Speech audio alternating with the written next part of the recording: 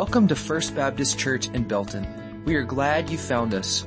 We seek to know Jesus intimately, serve Jesus passionately, and share Jesus globally together. Thank you so much for joining us. We hope you enjoy today's message. Well, good morning, church. It's good to see you here. I don't know if anyone in the room is like me, but has allergies hit anybody sitting out there yet?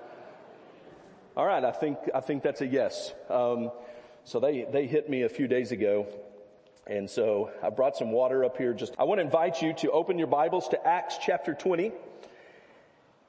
Acts chapter 20, and we'll begin reading there in just a moment. So I'll begin a series today called For the Church.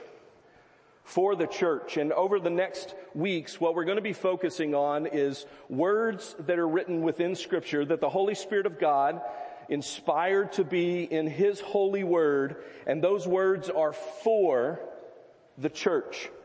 So over the next few weeks, what we're really going to be focusing on is instructions, things that we as the body of Christ, First Baptist Belton, so we're going to be in some family talk, okay, over the next few weeks. The words in God's holy scriptures that are for us, for the church. There's a lot of them. And so we're going to be talking about elders. We're going to be talking about deacons. We're going to be talking about being the body of Christ, loving the body of Christ, equipping the body of Christ, discipleship in the body. And so all of these things are within God's holy word, and they're written for us, to instruct us, to guide us, to direct us as a body of Christ. And so over the next few weeks, as we're in this series for the church, it's family. And I'm talking specifically about First Baptist Belton. If you're a member, a covenant member of First Baptist Belton, that's what we're going to be focusing on over the next few weeks. Today, my title of my sermon is For the Church, Shepherding the People of God. Shepherding the people of God. And so we're going to be talking specifically about elders, and I will also be using the word pastors or ministers or overseers, because in the word, those specific words, elder, overseer, pastor, those are all used synonymously. But I'm speaking specifically today about shepherding the people of God. It's important, and you probably can recall some of these, the importance we give to farewell speeches. Maybe someone's about to leave town and you might never see them again, and you hang on to their final words to you. Maybe you can recall a family member who passed from this life and you remember their farewell words to you. Such words often sum up the significance of one's life, why they were living, what they were living for, what they valued most. Maybe some of them are the wisdom that they want to impart. Today in our text in Acts chapter 20, Paul is actually giving his farewell speech to the Ephesian elders. Paul spent 3 years investing in this church. And so the relationships go deep. You'll notice that in the text here in a moment as they accompany Paul to the ship. Paul is about to leave for Jerusalem and will not return, and they will not see him again. And so as they accompany him to the ship and as they hear his final words, there's weeping and embracing. He imparts some final words that he wants seared on these elders' minds. Look with me in Acts chapter 20, verse 25. And now, behold, I know that none of you among whom I have gone about proclaiming the kingdom will see my face again. Therefore, I testify to you this day that I am innocent of the blood of all, for I did not shrink from declaring to you the whole counsel of God. Pay careful attention to yourselves and to all the flock, in which the Holy Spirit has made you overseers, to care for the church of God, which he obtained with his own blood. I know that after my departure, fierce wolves will come in among you, not sparing the flock, and from among your own selves will arise men speaking twisted things to draw away the disciples after them. Therefore, be alert, remembering that for 3 years I did not cease night or day to admonish everyone with tears. And now I commend you to God and to the word of his grace, which is able to build you up and to give you the inheritance among all those who are sanctified. I coveted no one's silver or gold or apparel. You yourselves know that these hands ministered to my necessities and to those who were with me. In all things, in this way, we must help the weak and remember the words of the Lord Jesus, how he himself said, it is more blessed to give than to receive. And when he had said these things, he knelt down and prayed with them all. And there was much weeping on the part of all. They embraced Paul and kissed him, being sorrowful most of all because of the word he had spoken, that they would not see his face again. And they accompanied him to the ship. So these are words spoken to elders, the Ephesian elders.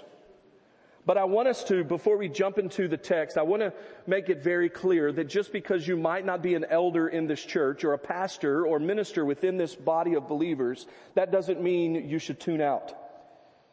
Paul's words may be to elders, but the Spirit of God has written them within his holy word for the church. And so these are words for us as we seek a new pastor, as we nominate and elect and affirm elders and call ministers within this body of believers. Your role relates to godly elders in multiple ways. According to 1 Timothy 3, in Titus 1, it shows how you should recognize and appoint elders and pastors who fit certain qualifications. In Titus 1, some of those qualifications: an overseer, as God's steward, must be above reproach, not arrogant, not quick-tempered, not a drunkard, not violent, not greedy for gain. They need to be hospitable, a lover of good, self-controlled, upright, holy, disciplined. An overseer, an elder, must hold firm to the trustworthy word as taught, so that they can give instruction in sound doctrine and rebuke those who contradict it. 1 Timothy chapter 3. If anyone is a pastor, he desires a noble task. Therefore, an overseer must be above reproach, husband of one wife, sober-minded, self-controlled, respectable, hospitable, able to teach, not a drunkard, not violent, but gentle, not quarrelsome, not a lover of money. He must manage his household. He must not be a recent convert. He must be well thought of by outsiders so that he may not fall into disgrace, into a snare of the devil. And so these words help us recognize the qualifications, what an elder and a pastor should be. These words help us as a church discern which men ought to pastor, which men need further maturity, and which men to avoid. These words also equip you to hold your elders and pastors accountable. They call our attention to what sort of leadership honors Jesus Christ. Hebrews 13:7 says this: remember your leaders, those who spoke to you the word of God. Consider the outcome of their way of life and imitate their faith. Insofar as elders and pastors imitate Jesus Christ, the church should imitate them. These words developed Christ-like qualities for you to imitate as your elders and pastors learn them and lean into them themselves. They develop attitudes toward the church that all of us should have, not just the elders and the pastors. Also, these words are important because they help you pray for your elders and pastors. They need you to pray these things for them. They need your prayers. The shepherds of this church need you to ask God to make things lives in their hearts and evident in their leadership over you. Finally, these are words that the Spirit may use to ready some of you for this kind of leadership within this body. or in another church. So these words are important for all of us, not just our elders and pastors within this church. So to the elders, these words are spoken by Paul to the Ephesian elders, but they're for the church. So with that said, let's jump into the text. And I want you to keep your Bibles open because we're going to be looking at it periodically throughout this. I want you to notice, and it's very important, how Paul teaches them the purpose of God. This is in verse 25 and 27 through 27. He says, "And now, behold, I know that none of you among whom I have gone about proclaiming the kingdom will see my face again." And then in verse 27, "For I did not shrink from declaring to you the whole counsel of God." So what is that exactly? What is Paul referring to within those verses? In the immediate context, we find some clues. Let's work ourselves backwards. In verse 25, he uses the words, the kingdom. In verse 24, he says, the gospel of the grace of God. In verse 21, he uses repentance toward God and faith in our Lord Jesus Christ. Well, then if we broaden our search to the way Luke uses these same words, this same context elsewhere within his writings, we begin to unfold it even more. You can see in Acts 2:23 and Acts 4:28 that it refers to God's scripture and accomplished in Christ Jesus. Jesus was, the text tells us in Acts 2:23 and Acts 4:28 that Jesus was delivered over according to God's predetermined purpose. Herod and Pontius Pilate and the Jews were allowed to do to Jesus whatever God's hand and God's purpose predestined to take place. Paul, he uses these same words, this same sentiment in Ephesians 1:11, speaking about those in Christ, that we were made an inheritance having been predestined according to the purpose of God's will. So here's what we're talking about. Here's what Paul is talking about with the Ephesian elders. He's saying that God has this unwavering, predetermined purpose for his kingdom to redeem the world. And God reveals this purpose in Scripture and accomplishes it through his Son, Jesus.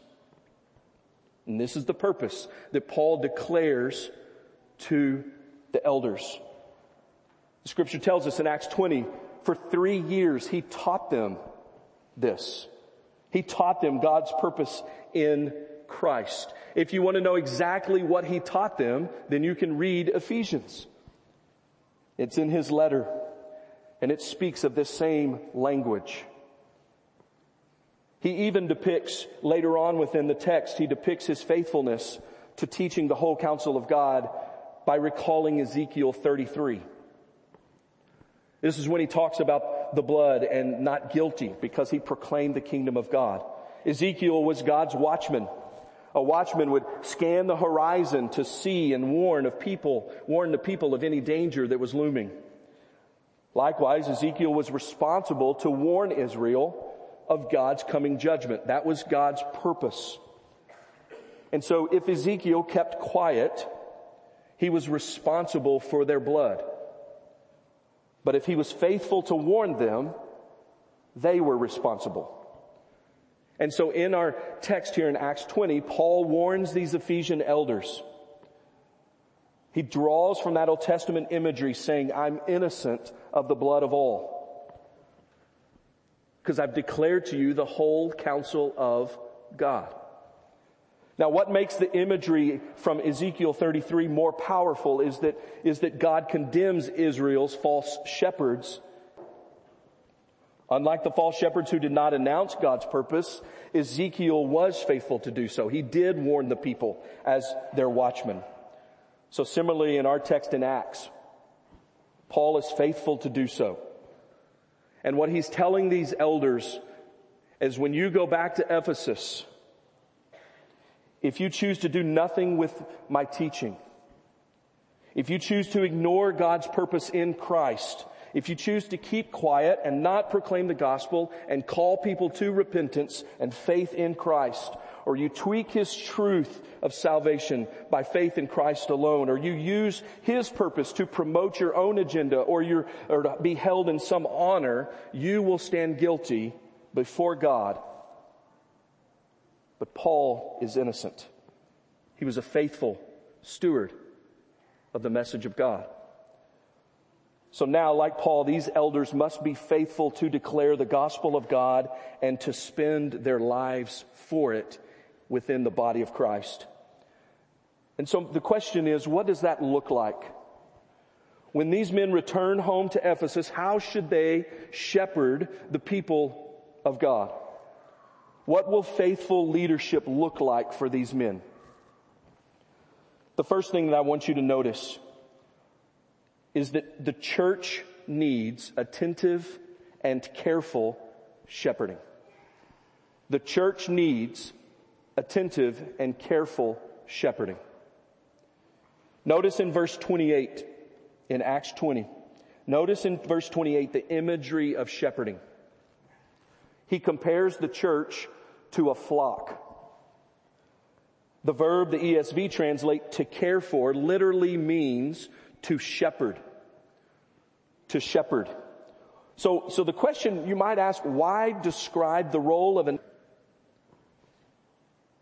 This is the imagery that God uses to depict His care for His people. Let me give you a few examples. Psalm 23. The Lord is my shepherd. In John 10:15, Jesus is the good shepherd who lays down His life for the sheep. In Isaiah 40:11, the Lord says, He will tend His flock like a shepherd. He will gather the lambs in His arms. He will carry them in His bosom. Revelation 7:17, the Lamb in the midst of the throne guides His flock to springs of living water. So by comparing elders and pastors to shepherds, the Bible is saying that elders must image the true shepherd. They must image the true shepherd. Now you know that the problem with many human shepherds in Scripture is that they don't image the Lord's care very well. In Jeremiah 23, Ezekiel 34, the shepherds over Israel were cursed by the Lord for not reflecting His care. Now here's what I want our elders and our pastors and you as the body to understand. Poor shepherding is evil. It's evil because it distorts the truth about God and His care for His people. And so faithful shepherding pays careful attention to oneself and to all the flock. Look back and it's in verse 28. Pay careful attention to yourselves and to all the flock. So elders and pastors, they're to pay careful attention to themselves and to the flock. And here's what it means to pay careful attention to yourself. It's meaning that elders should stay alert of their own spiritual growth and walk with Jesus and pursue Jesus and know Him with all of their heart, soul, mind, and strength. Dig into the Word, know the Word, memorize the Scripture, pray, spiritually disciplined. Your elders and pastors should look after their own walk with Christ, and they should be godly men. They should look after oneself. And then it says this, and to all the flock. And while they pursue Christ with their whole heart, soul, mind, and strength, they don't need to fall asleep when they're supposed to be watching. Don't jeopardize folly and apathy. They need to remain vigilant in care for who? What's the Scripture say? For all the flock. Who are they? Where are they? Are any within our flock in danger? Are any malnourished? Is our flock healthy? What do they need to hear from the Lord? Are any on the fringes in danger of wolves? They're responsible for giving careful attention to the flock. Pay careful attention, he says, to all the flock. Not just some of the flock. Not just the sheep in the flock that you like more than the others, but all the flock. So First Baptist Belton, you need shepherds. You need to call a pastor, future ministers. You need to nominate and elect elders that know, feed, protect, and guide you. This is for you. This is for you. Elders and pastors and ministers, this church needs you. Careful in your shepherding of them. Know the flock well and image God's concern for them. Secondly, the church needs shepherds called and led by the Spirit. The church needs shepherds called and led by the Spirit. Look back at your text, verse 28. Pay careful attention to yourselves and to all the flock in which the Holy Spirit has made you overseers. The Holy Spirit makes pastors and elders. The Holy Spirit is the one who gives them churches. Seminaries, although good, I've been there, they do not make pastors.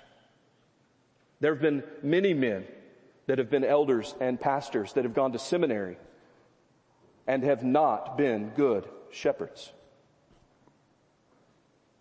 Although important, experience, age, just being a good teacher does not make a pastor. You can have someone with a lot of experience or very little experience, and they can be a great shepherd. You can have likewise someone with great experience that's a lousy shepherd. It is the Holy Spirit of God that makes and builds and supplies pastors. Elders and pastors are not men simply volunteering to fill up a leadership vacuum. That is not their call. You should, as a church, nominate and elect elders and call pastors that are filled with the Spirit and driven by the Spirit. You need that. That is for the church, men who are called and led by the Spirit of God. Your elders and pastors must be these kind of men. Again, I call you to read 1 Timothy 3 and Titus 1. It gives what those kind of men look like as they are led by the Spirit. Your elders and pastors should be men who are filled with the fruits of the Spirit. Love, joy, peace, patience, kindness, goodness, faithfulness, gentleness, and self-control. If you go back to verse 28, pay careful attention to yourselves and to all the flock in which the Holy Spirit has made you overseers. Here's why. We've already talked about it. To care for the church of God. Why do you need pastors and elders that are led and called by the Spirit? Because they care for the flock. Why does God give the church elders and pastors? To care for His people through them. But notice in that passage to whom the church belongs. He says, the Holy Spirit has made you overseers to care for the church of who? God. This is who the church belongs to. Christ is our head. God, this is God's church. Church, you are God's people. Once you were not God's people. You were far off. You were cut off from God, separated from God by your sin. You were not welcomed into the assembly to God. How did that happen? The scriptures tell us. How can guilty people belong to God's assembly? The end of verse 28 says it. The Holy Spirit has made you overseers to care for the church of God, which He obtained with His own blood. With His own blood. God obtains the church with the blood of His only begotten Son, Jesus. Brothers and sisters, this is how precious the church is to God. And this is exactly why you need men that are pastors and elders that are called and led by the Spirit. God did not spare His only Son, but gave Him up freely for us all. And this is how precious the sheep are to the Father, and that's how precious the sheep should be to your elders and pastors. This is why they are to care for the church of God, because the church is obtained by the blood of Jesus. But let me also say this. This is how precious you ought to be to one another. This is how you should view your brothers and sisters. No matter the annoyances or stubbornness or weaknesses or relational incompatibility, I know we don't have any of that in this church. No matter how young or old, male or female, whoever you are, if you belong to God, you were bought with the price, the precious blood of Jesus Christ. And each one of you is significant and important. The precious blood of Jesus and each person in Christ should be precious to you. Thirdly, admonishment in the word of God's grace from its shepherds. The church needs admonishment in the word of God's grace from its shepherds. Look at verse 29 in your passage.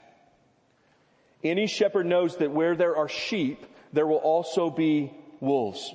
He says in verse 29, I know. So here's a shepherd that knows this. He understands his flock. He knows this. I know that after my departure, fierce wolves will come in among you, not sparing the flock. They're brutal. They seek to destroy. And he knows this. And he says, and from among your own selves, people within the own body, even within the group, they're going to arise and speak twisted things to draw away the disciples. So the wolves are false teachers here. They don't care about the flock of God. They care about themselves. They care about distorting the truth of God's word. They lie. They're deceitful. They cared absolutely nothing about God's people or His word. Now, Paul's warning couldn't be more relevant, could it? We live in a day rampant with false teaching. Jesus and the apostles warned us of this. 2 Peter 2:1 speaks of them secretly bringing in destructive heresies. 1 Timothy 6:4-5 speaks of them having an unhealthy craving for controversy, imagining that godliness is a means of gain. Jude says that they pervert the grace of God into sensuality. 2 Peter 2:14, they have hearts trained in greed. So heresy, false time, it has happened since the inception of the church. Teachers, preachers, pastors, elders lying about suffering, turning Jesus into a means of selfish gain. That if you just have enough faith, you won't suffer. I guess the martyrs didn't have enough faith. Others teaching that salvation comes by faith in Jesus plus something else. Trust in Christ, but you also need to have good works. Trust in Christ, but you also need to do this or that or this. Others warping the grace of God by denying its power to create holiness in God's people. Another one that plagues many churches is moralistic therapeutic deism, which is the idea that it's reduced Christianity to a list of rules, meeting felt needs, and really unclear or vague God talk. More subtle, within the church, are views that blend the gospel with a certain political ideology. And the list could go on and on and on. False teaching has plagued the church from its inception. So how does a church survive? How does the church, what protects the sheep in the face of so many wolves? You can see that in the text. First, he commends them to God. God will be the one who protects. God will be the one who pulls them through. The church will endure. The flock will survive by God's doing. But God also uses elders and pastors to steadily admonish the church in the word of God's grace. Faithful elders, faithful pastors must carefully study the scripture. They must carefully feed it to the body of Christ, to the church. Paul says, therefore be alert, remembering that for 3 years I did not cease night and day to admonish everyone with tears. Night or day, that means all the time. He admonished them all the time. With tears, he admonished them. Not just this take it or leave it kind of attitude, but with his own tears. He's weeping for them. And as he instructs them, he weeps over them. Don't go there, brother. Hold to Christ, sister. Don't believe that lie. Here's the truth that's found in Christ. He pleads with them. He admonishes them with the word of God. Look at verse 32. I commend you to God and to the word of his grace, which is able to build you up and to give you the inheritance among all those who are sanctified. And so the word builds up the church to maturity and for eternity. So elders and pastors, they preach the word. They teach the word. They emphasize the word because they long for you to grow into Christ, to know Jesus, and to obtain glory with Jesus. And so God has created and designed elders and pastors to be his means of protecting you from wolves and building you up for glory. All of this by his word through the scripture. So brothers and sisters, when you hear your elders and your pastors preaching, teaching, as they keep returning to the word, as you watch them open their Bibles, as you read them quoting scripture in maybe a text message or an email, as you receive counsel from them rooted in scripture, please know it's because the word is going to make you more like Jesus. Don't brush it off. Cherish their labor of love and instruction in the word of God's grace. Elders, pastors, ministers, we need to point our people constantly to the scriptures and to the word of God. Finally, the church needs shepherds filled with joy and generosity. The church, shepherds filled with joy and generosity. One of the great ways that elders and pastors exhibit godly love of Jesus Christ and the ministry with no thought for what they can gain out of it. Their gain is Christ. When all things are right before him and you're the kind of man you ought to be, God supplies what's needed. God will take care of it. You see in verse 33, what does Paul say? He says, I coveted no one's silver or gold or apparel. 1 Timothy 3:3 says that an overseer must not be a lover of money. Titus 1:7 says that he must not be greedy for gain. Now, on occasion, Paul did receive gifts from other churches, and that allowed and gave him extra support and freed him to teach the word full time. But his normal habit was working hard to support himself. He did this for several reasons. Let me give them to you real quick. First, he did it to image Christ in setting aside his right to receive payment in order to serve others the gospel free of charge. Paul worked hard so as not to burden anyone and to discourage idleness. Some of that comes out here as well in our text.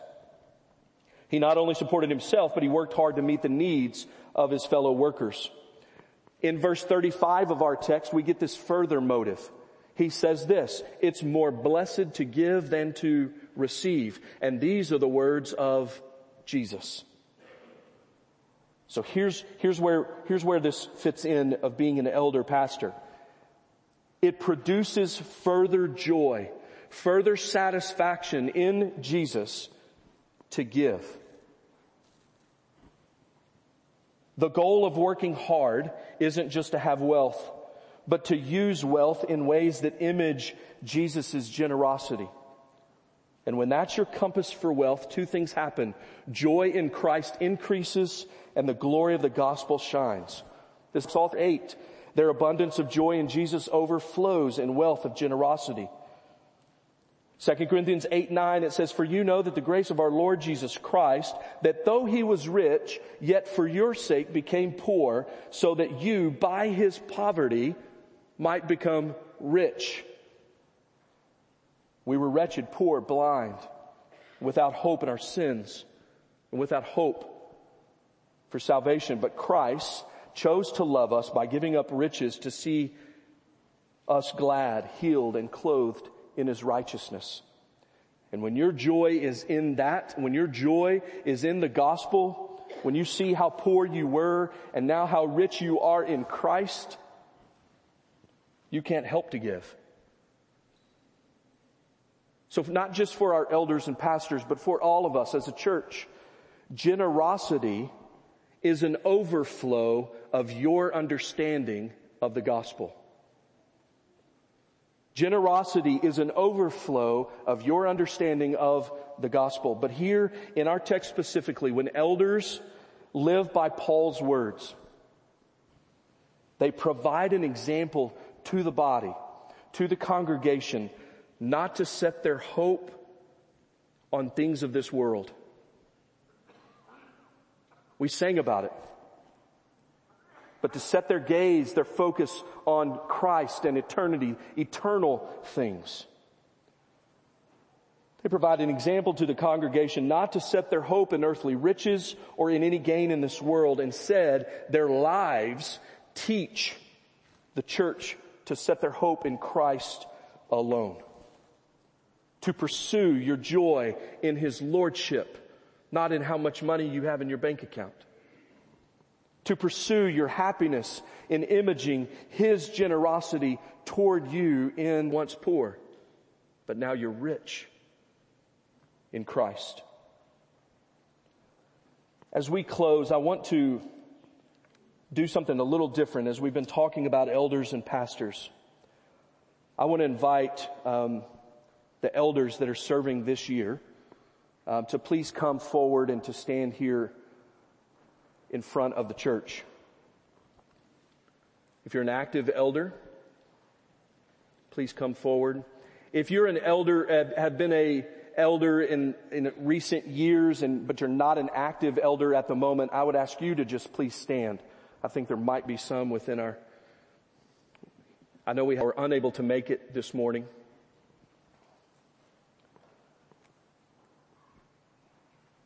Church, these men before you are your elders. They'll be serving you, shepherding you, guiding you, feeding you, seeking to know you as your shepherds this next year. And Paul's words here in Acts are to elders, but they're for the church. The Holy Spirit placed them in his holy word for us, the church. This church, First Baptist Belton, needs healthy, vibrant, strong elders and pastors who are called and led by the Spirit to attentively shepherd and guide this church. Men that are filled with joy and generosity in the gospel. not this world. This is what faithful leadership and what your elders, pastors and ministers are to be and do for the glory of God and for your joy. These are words that we should cherish. These are also words from God's holy word. These are His words, that these should be some things we praise Him. And I want us to take a moment before we sing our song of invitation to pray for these things. We should do this daily in your time with the Lord. These are also things that hold accountable these truths and to pursue them alongside them. I ask you to commit yourselves to pass these words along to the next generation, because God's word stands true. You might appoint men, pastors through the years, that whom the care of the Good Shepherd himself might be recognized, cherished, and adored. So let's take a few moments as we enter into a time of invitation to pray these things for our elders in this service. And then I'll close us and we'll stand and sing our song of invitation. Let's pray. As a community, First Baptist Belton exists for the purpose of knowing Jesus intimately, serving Jesus passionately, and sharing Jesus globally. Come join us on Sunday for our traditional worship service at 8:30 or our contemporary service at 11 and for Bible study at 9:45. We hope today's message encourages and strengthens your faith in God.